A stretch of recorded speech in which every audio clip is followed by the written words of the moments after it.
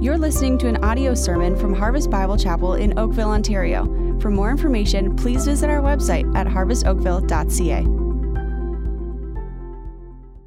So let's get our Bibles open right away. Our Bibles open to Romans chapter 8. We'll be looking at verses 18 to 25 primarily. This is the final week of our Living Hope series. And I've really enjoyed this process. So we've been in this series now for about a month. And we've done so because we've changed our church name to Hope Bible Church. And we wanted to unpack, what does the Bible teach on this beautiful concept of hope? And what does it mean theologically? And what does it mean practically for our lives? So I've been studying hope in a way I've never done before, and not in this way in depth. And I've just been so blessed by it. I pray you have as well. I mean, biblical hope, it's what? Powerful, it's indestructible, it's beautiful. Obviously, it's supremely biblical. And so here's our message title this week, and it's this, Got Hope. Got Hope with a question mark. You got hope? You got hope? Now, I remember the Got Milk campaign growing up, or at least in the last several years. Anyone else remember the Got Milk campaign? Anyone? So some, but some of you may be shy, put your hand up, whatever it is. But it's amazing. I tried to ask some people, like let's say in the state of our staff now, so I'm at the place in ministry and in the age of my life where I'm sitting in certain staff meetings, and some staff members are half my age.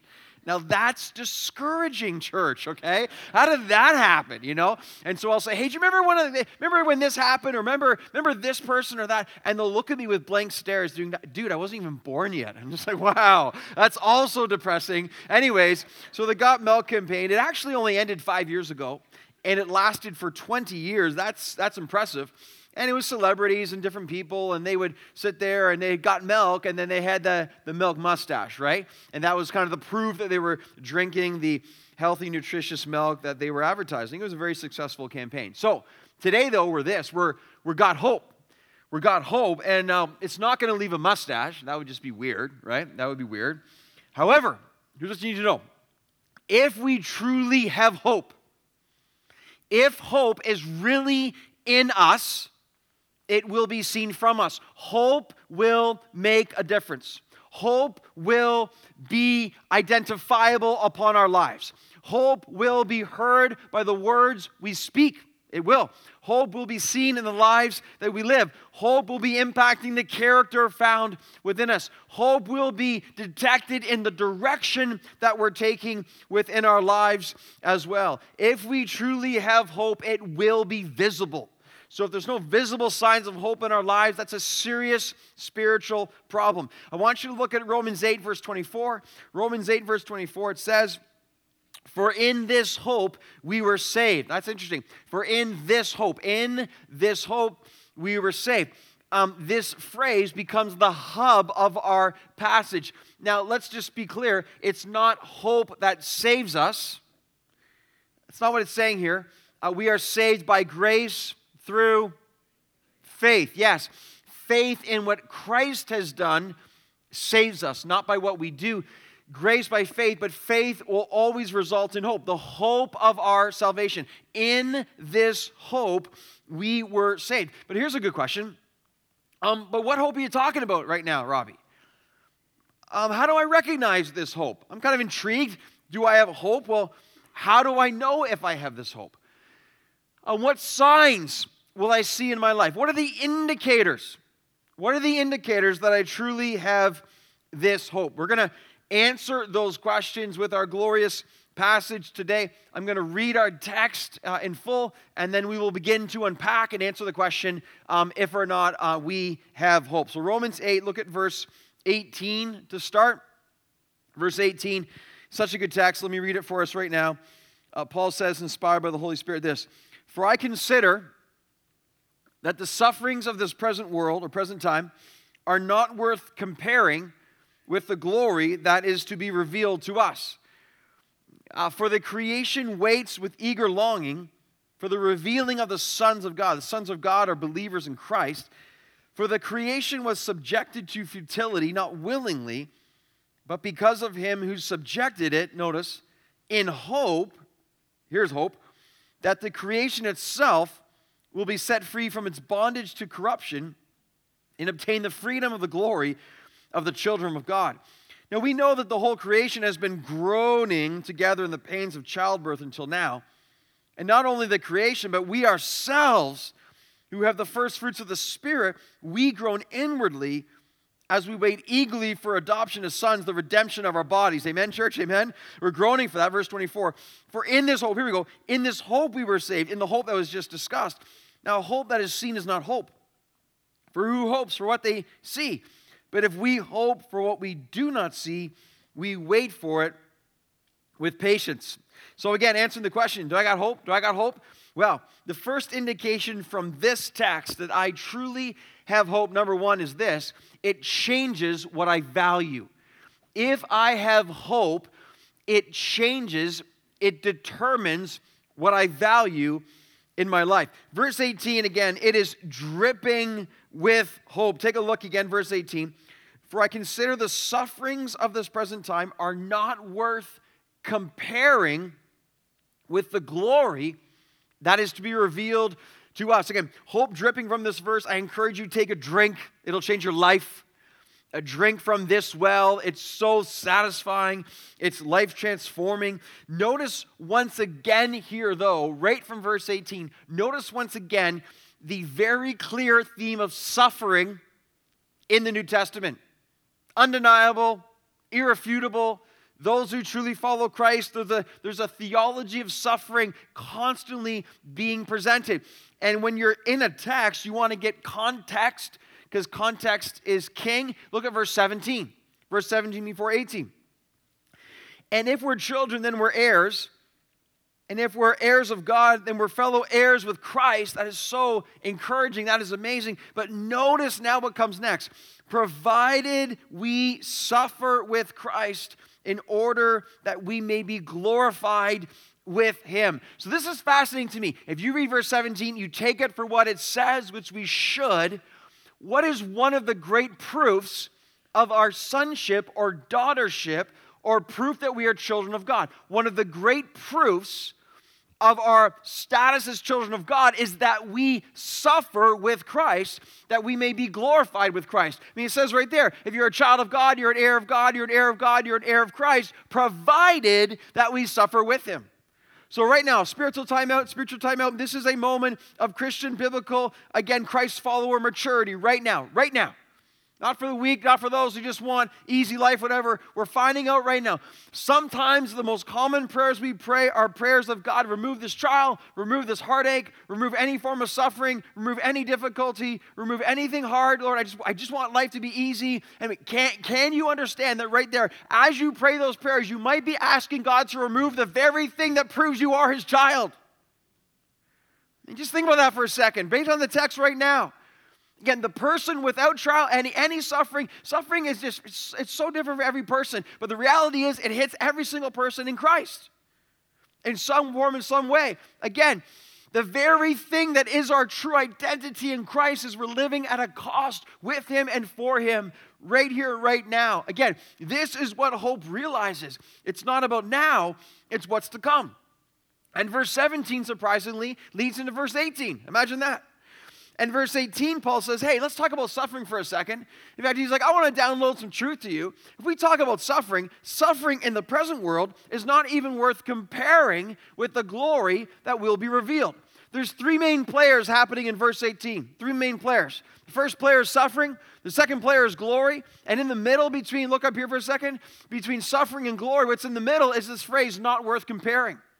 In the Greek, in the original, not worth comparing, carries the idea or the meaning of weight or scales. Okay? It was used figuratively in the speech such as tipping the scales. Okay? So what Paul's doing right now, he's saying this. He's like, if we were to put on the scales of life and eternity, if we weighed present sufferings for Christ versus the glory that will be. No. As I begin to say this, I'm not diminishing on any level from any situation the suffering you are currently in, the difficulty I don't understand, the burdens that you carry, the heartache I understand that I don't understand, okay? But I'm telling you what Paul's saying right now. He says, no matter how bad, no matter how difficult, no matter how hard, because Paul could speak from experience, man, shipwrecked, stoned, persecuted massively, in prison, on and on, sleepless nights, hunger, again, all these things things he went through over and over again, he says this: you take the hardest situations in life and you place it on the scale versus now the weight of the glory that will be revealed to us in Jesus Christ. He says you can do that, but don't bother. And the reason don't bother is because the glory will so far outweigh anything we've been subjected to here on this earth that in the end and over the course of time and eternity, it won't even look like a dot of burden compared to the beauty and the glory and the reality that we found in the Lord Jesus Christ. This is a massive theme throughout the New Testament and especially in Paul's writings. 2 Corinthians 4 says this. Paul says, again, in tremendous cross-reference to our text, for this light, it's so encouraging for me. I woke up this morning, I got in my Bible reading plan. Hey, where am I at today? 2 Corinthians 4 and 5. Bam, so good. It's like our whole passage today in Romans 8. And here's what it says. For this light momentary affliction is preparing for us an eternal weight of glory. See, now, not diminishing your affliction right now, but understanding when you compare it with glory, it's light and momentary. In contrast with the eternal weight, temporal, eternal, light, the weight of glory is beyond all comparison. See what Paul's doing right now? Paul is just, I want you to watch what's happening here too. The weight of glory. His value system is coming forth. Notice, too, loved ones, in these passages that we're reading, notice how much Paul is impacted by eschatology. He's obsessed with eschatology. Like, what's eschatology? The study of end times. It's last things. It's the return of Christ. Please notice this, how much the Holy Spirit is so filled that our minds would be thinking on eschatology. Because that's supposed to be one of the greatest sources of our encouragement. Paul is constantly saying, suffer now, reward's coming. Suffer now, glory be revealed. Suffer now, no big deal when compared to my reality with Christ forever. This is one of the great themes of his life. It's his value system. This should be one of the great themes of your life and mine as well. If I have hope, it's filtered through everything I think of and say and do in every day I live. Because the reality is, I don't ultimately live for now. I live for what will be. Now, Paul now gives an example of this longing and hope and longing for freedom of what will be. Look at verse 19 now. He says, for the creation waits with eager longing for the revealing of the sons of God. For the creation was subjected to futility, not willingly, but because of him who subjected it, that in hope the creation itself will be set free from its bondage to corruption and obtain the freedom of the glory of the children of God. So this is so interesting here. This is amazing to me. Paul now explains that creation itself, the earth and the universe, is longing to be set free. So creation, check this out. Creation is filled with hope. Why is the creation longing to be set free? Set free from what? Set free from the curse of sin. Genesis chapter 3 tells us because of the sin of Adam and Eve that the creation was subjected to the curse of sin. The creation now, as in the text says, subjected to futility, or that can be frustration.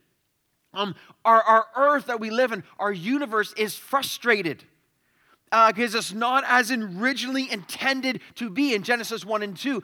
The creation wants to be liberated from the corruption and bondage.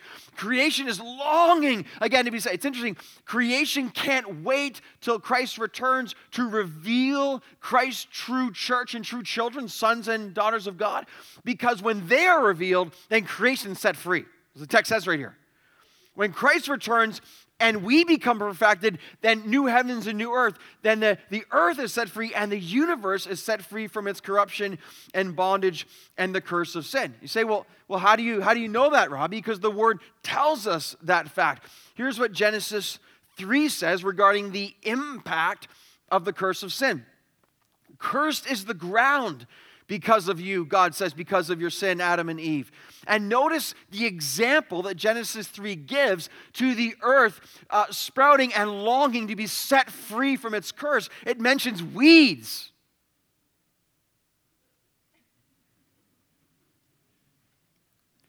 If you know me, you will know how much I hate weeds. This is why right here. This is why. One of the greatest symbols and indications this earth is cursed is weeds. Not to mention the earth and the creation groaning and expressing that through hurricanes, tornadoes, and earthquakes and climate chaos and all that's happening, right? This shall bring forth to you. It's so interesting, thorns and thistles. That's why pictures like this make me shudder. Go ahead, there it is. Whoa! This is our church this week. I have to walk across the mezzanine often and look and there it is again. And by the way, a little bit, not without hope. The cross of Christ and the hope of the cross is looking down upon the evil of the dandelions that are there. I love that so much. Yes, amen. Amen. Thank you for encouraging me in this. And of course, dandelions look nice from a distance, but you get up close and the evil is apparent within. Do not be deceived, young children. Do not be deceived, okay? You can pick them for your parents, but in the end, that'll be a disaster, all right? So you see, this is the earth screaming out, saying, by the way, I'm pretty much convinced there's no dandelions in heaven. New earth? No. They are part of the curse. And this is the earth saying, man, I want to be set free from the weeds and the thorns and the thistles and the climate, again, chaos and all the environmental things that are going on around us. It's so amazing to me. An eager longing. The creation, in verse 19, eager is like tiptoe. Creation's on its tiptoes, looking. It's a coming, so wanting to be freed from the curse of sin and corruption. And notice the last two words in verse 20. It says, in hope. In hope. You see, the power of hope. It is determining the value system of creation. How much more hope should it determine the value system of us who say we're alive in Jesus Christ? And just as we think about hope and what hope should be within us, I just want to take a bit of a time out to give some hope homework this week, okay? And if you want to take out your phone and take a picture of this, you can totally do that right now. But I really want us, maybe today, maybe tomorrow, if you don't have to work on the holiday Monday or this week, maybe take you 10, 15 minutes, go slow. But here's how hope should be lived out in our lives. Not exhaustive, but it's beautiful, it's powerful. Hope is living hope. The intro text of this series, this is such a great passage here, Titus 2, read it. The blessed hope describing our salvation. Joyful hope, again, in one another and what it brings. The comforting hope, 1 Thessalonians 4, this is in death. And then in Christ's return, powerful passage. The hope of glory, Christ in us, the hope of glory, our maturity in Christ. Again, anchoring hope, Pastor Craig's message from Hebrews 6. And I didn't know about this week, or I was reminded of this. 1 John 3 explains, if we have hope, it should be that which is leading us to be more pure because of what Christ has done for us. Hope purifies us because we're seeking. You see it all through Paul's life. He's seeking more of Christ. It's determining his decisions. He doesn't want to sin. He hates sin. He wants to move in Christ. Again, hope purifies. So a bit of hope homework for us. I pray we'll take seriously to be encouraged again as we pursue this hope. So, got hope. If we have hope, then it changes what I value. Leads us to point 2. If we got hope, then it does this too. It groans for my redemption. Hope groans for my redemption. Say, where do you get that from? Verse 22. Just going verse by verse here. That's all I do. 22. For we know that the whole creation has been groaning together in the pains of childbirth until now.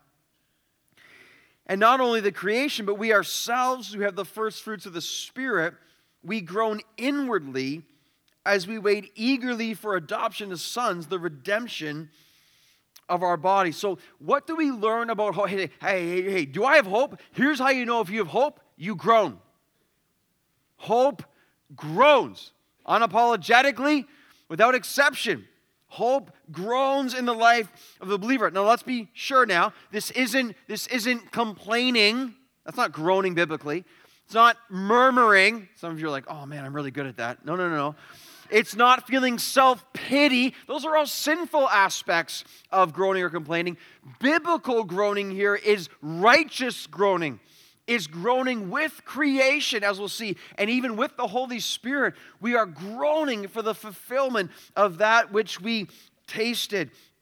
Paul says the whole creation is groaning in the pain of childbirth. Now, what a metaphor to use here, huh? Think about that.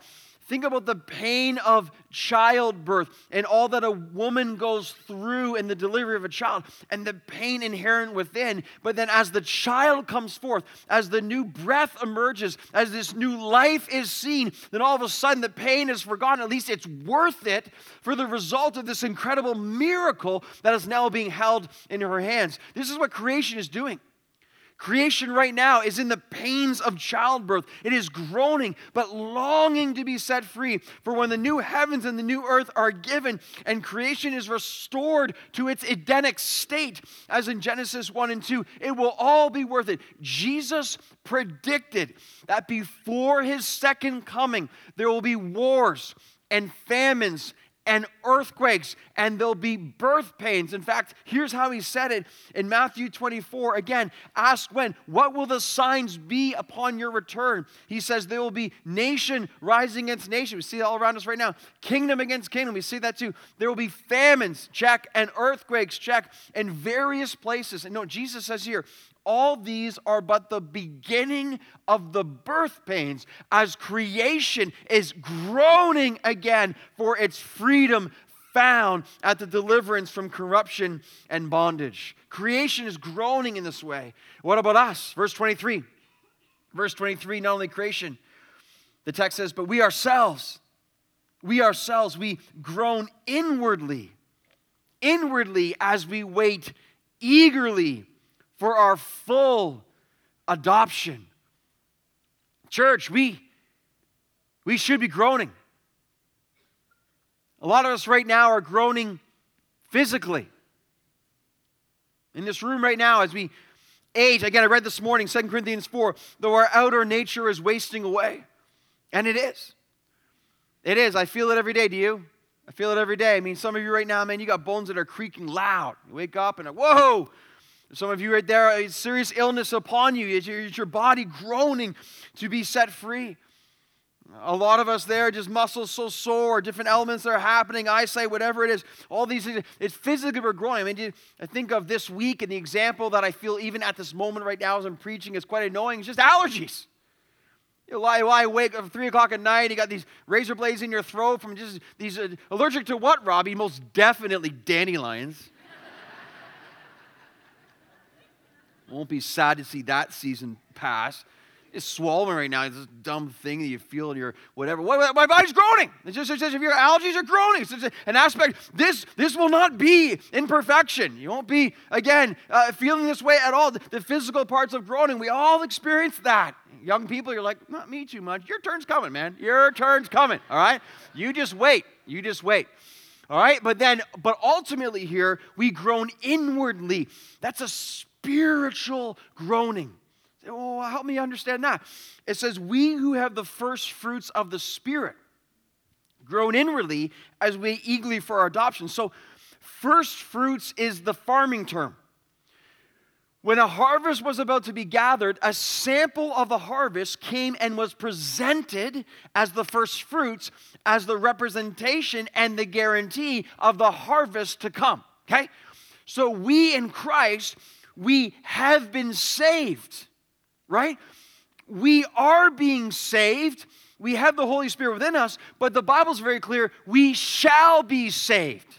And you're like, well, how can I be saved in 3 different tenses? Because that's the reality of our salvation. We have been justified. We are innocent at past tense. We are being sanctified. We are changing into Christ, but we shall be saved, glorified in perfection. So we've tasted the presence of God, but we know there's so much more to come. Now, I really hope you're going to share and resonate with what I'm about to say to you in terms of describing this. I've tasted God's presence. Like, I know God's Spirit lives within me. I've tasted the fullness of God's presence. You're in those moments, and you are so consumed with God's presence. There's not a thought in the world that can distract you. All of your affections are all going to Jesus Christ. You care not for self. You are so satisfied. You are so filled with joy. You are so overwhelmed with His glory. You are so willing to praise. You are not thinking of self. You are just so overcome by God's presence. You are weeping with joy in the reality and the glory and the presence, and you've tasted it. You've tasted His presence. Doesn't stay that way forever. And then you go back into other seasons and you're longing for the day and the reality when you see Christ face to face, and it'll be unending, never diminished. You're groaning for that. That's what it means there. You're groaning for that. A lot of us, we've tasted victory over sin. We've had great seasons. We've seen great growth in Christ. We've had victory over certain things. But the reality is we lapse back into other seasons of failure or discouragement or shame, where we have a good week and then a bad week. But we've tasted the victory. We've tasted it, and we just imagine the day when all sin forever dealt with. No more temptation, no more Satan, no more darkness. We just long for that day. We're groaning for future and final victory over sin and death and Satan. And again, and in all darkness. Many of us, we've tasted again. We've tasted the reality of eternal life, or tasted the sense of God's glory. We've tasted it. We've sensed what it means that we are a spiritual being who's been regenerated, and we're a new creation. And we taste eternal life, and we just imagine, man, that day. See, Paul does this over and over and over again. For to me to live is Christ, to die is gain. Well, absent with the body is present with the Lord. He said, my body's just a tent. I'm groaning. I'm burdened, 2 Corinthians 5, longing for what will be. This is how we are to groan. It's so good to groan. You know what I got to say right now, too? This is so important.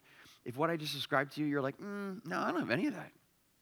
And you're like, no, I don't need to grow, man. I'm happy with my life. I like living with the world. I like watching the next game. I like my food. I like my hobbies. I like hitting the gym. I like doing this. I like going to drive my fast cars. I'm good, man. I'm not growing for anything above here. I'm just neat, tidy, happy, hanging out here. I'm satisfied. You're in trouble.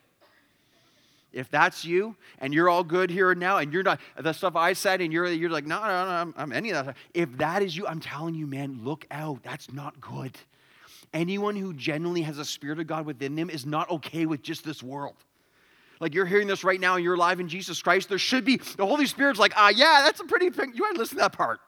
Like, in the word there, you got to pay attention to that, because that's a big part of what I do, is the Holy Spirit in your life. We're longing for what will be. If you got none of that, man, I'm telling you, you got to examine your heart to find out whether or not you're in.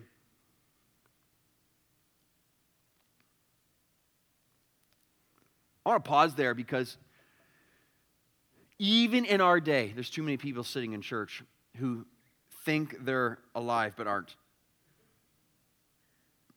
Maybe because they try to earn something from God, or you can't earn anything. It's faith. It's faith in Jesus Christ and His grace. And that's where the hope then comes. When the hope is there, man, the groaning of the reality of the Spirit of God and all that He has, and the affections and the love. It's so good to groan, and this should be a big part of who we are and what we do. The hope, the more we groan, again, groaning for our adoption, groaning for our redemption of our bodies. And here's what I love about this too. Look here for a second. When you hold tight onto hope, check that. When you give hope a huge bear hug and you just hold on, I'm not letting go. This is what allows you. The more you hold on to hope, the more you can let go of the world. Okay, again, this is one of Paul's secret, right? He's like, the surpassing worth of Christ means so much to me. He says, I can count the world as rubbish, which honestly what he's describing there is excrement, dung. Because I see the world as that, because I'm holding so tight onto the worth and hope of Jesus Christ and the gospel. The tighter we hold on to hope, the easier it is to let go of the world around us. Paul Tripp, wonderful author, biblical counselor, he provides insight into this. This will be for many of us right now. He says this. I love this quote. Because we live as this world is all there is, We are perennially demanding and disappointed, thinking that we have been dealt a particularly difficult hand. We envy the people around us who appear to have what we don't.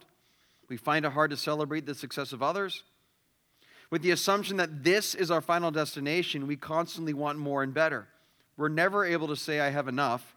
We possess too much, eat too much, spend too much, dream too much, demand too much, complain too much, expect too much, keep score too much, ask too much, and we are disappointed too much. You see, we don't need a better now. No, we need forever or hope to reshape our here and now. That is good. Okay? Are you saying now? The whole point is, it's not about now increasing now. The whole point is looking for what will be, which changes how you live in the now. So if all your expectations are gathering stuff for today and this earth, then we're living anti-New Testament lives. By the way, let me just pause long enough to say this. This is where this passage like this today flies in the face of so many false gospels in our day. Let's talk about the false gospel of the prosperity gospel. The false gospel of the prosperity gospel. Because the prosperity gospel says it's all about the now. Give me health, give me wealth, give me happiness now. I want more stuff. I want more money. Just think about the prosperity gospel is the antithesis of Romans 8. Romans 8 says the opposite of everything the prosperity gospel teaches, because the prosperity gospel is not of the word. It's not of the Lord. It's not of Jesus Christ. It's not true. It's false. It's leading you astray. It's bankrupting lives, ironically. It's causing so many people to be lost and dead in the pursuit of the temporal as they forsake the eternal. See, Romans 8 says if you really want to be a follower of Jesus Christ, you don't live for now. You live for what will be. In fact, you weigh glory with the present sufferings, and it's not worth comparing because of the beauty and the glory that Christ will reveal to us in Him. Hey, that's the wisdom that we need in our time. These are the people truly following the Lord Jesus Christ. And how do we know? Because it's so clearly stated in His truth. And if we are being deceived on certain levels, oh, may God give wisdom. May God even right there just being like, yeah, what kind of Christianity am I living anyways? Paul makes it abundantly clear. We are to groan not for now. We're to groan for what we will receive and our reward on that day when Jesus Christ returns. You got hope? You got hope? It changes what we value. You got hope? It groans. We groan for our redemption. And then thirdly this, you got hope? You got hope? We wait for it, its redemption. We wait for it with eager patience. That's really eager patience. Where do you get that from? The Bible. Look at verse 23, okay? Halfway through verse 20. We groan inwardly as we wait eagerly for adoption as sons, the redemption of our bodies. Verse 24. For in this hope we were saved. Now hope that is seen is not hope, for who hopes for what he sees? Verse 25. But if we hope for what we do not see, we wait for it with patience. Okay, so the word hope is used 5 times in these verses, just saying, okay? The word wait is used twice. Now notice how differently wait is used in these verses. In verse 23, we are to wait eagerly for our redemption. So wait eagerly carries this, straining the neck, straining to see. Straining, you're just eagerly anticipating, again, the redemption. But in verse 25, it says, we wait with patience. Patience is perseverance, steadfastness. So you can be like, okay, so I'm supposed to wait with expectation, eagerness, but I'm supposed to wait with patience at the same time. Isn't that a contradiction? No, not at all. Look at John Stott in his commentary. He says this, very helpful. He says, we are to wait neither so eagerly that we lose our patience, right? It's like, I want it now, I want it now, forget I'm done, right? No. Nor so patiently that we lose our expectation, just like yawning ourselves off to sleep and then we grow into apathy, right? Not that. He says this, right? He says, but eagerly and patiently we are wait together. That's so good. We wait for our redemption. We're eager, we're anticipating, we're expectant, but we're also patient. See, so one of the tests. This passage is being preached over you right now. Our minds should be renewed. Our affections should be stirred. Our wills should be guided towards the Lord's. So we're sitting here right now. We should be feeling a greater expectation of when we came in. There should be a greater love for Christ in the acknowledgement of his return. There should be the Holy Spirit saying, hey, stop wasting your time in that, and let's move towards my will in this. Stop being so obsessed with all your entertainment, all the ridiculous time you're wasting. Let's move over here now to actually live our lives in line with the gospel truths and the expectation. There's a growing anticipation and expectation as we wait, but at the same time, we wait with patience, which means perseverance, or again, steadfastness, or listen, I won't give up. When life gets hard, I won't give up. When I'm in trial, I won't give up.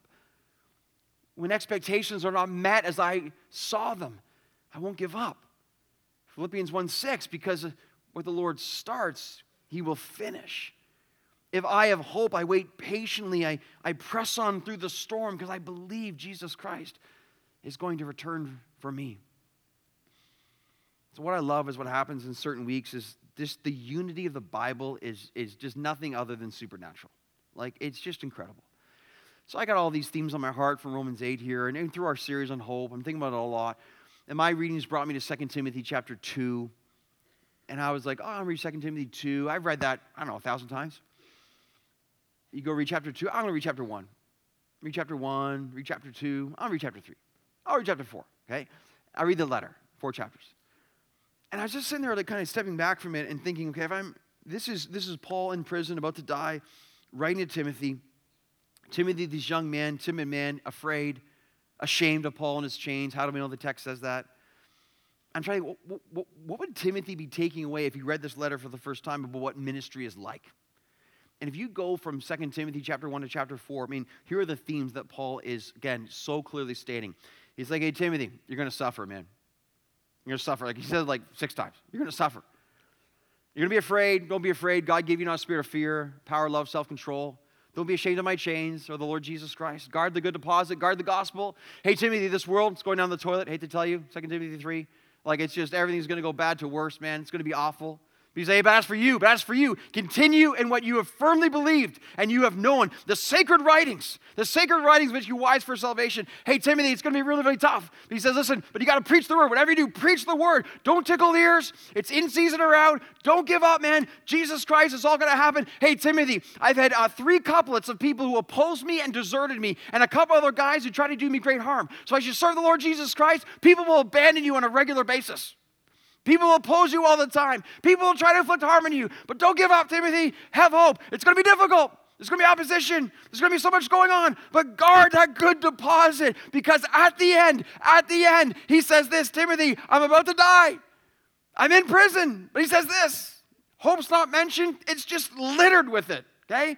I have fought the good fight. I have finished the race. I have kept the faith. And here it comes, right? Here's the eschatology again from Paul.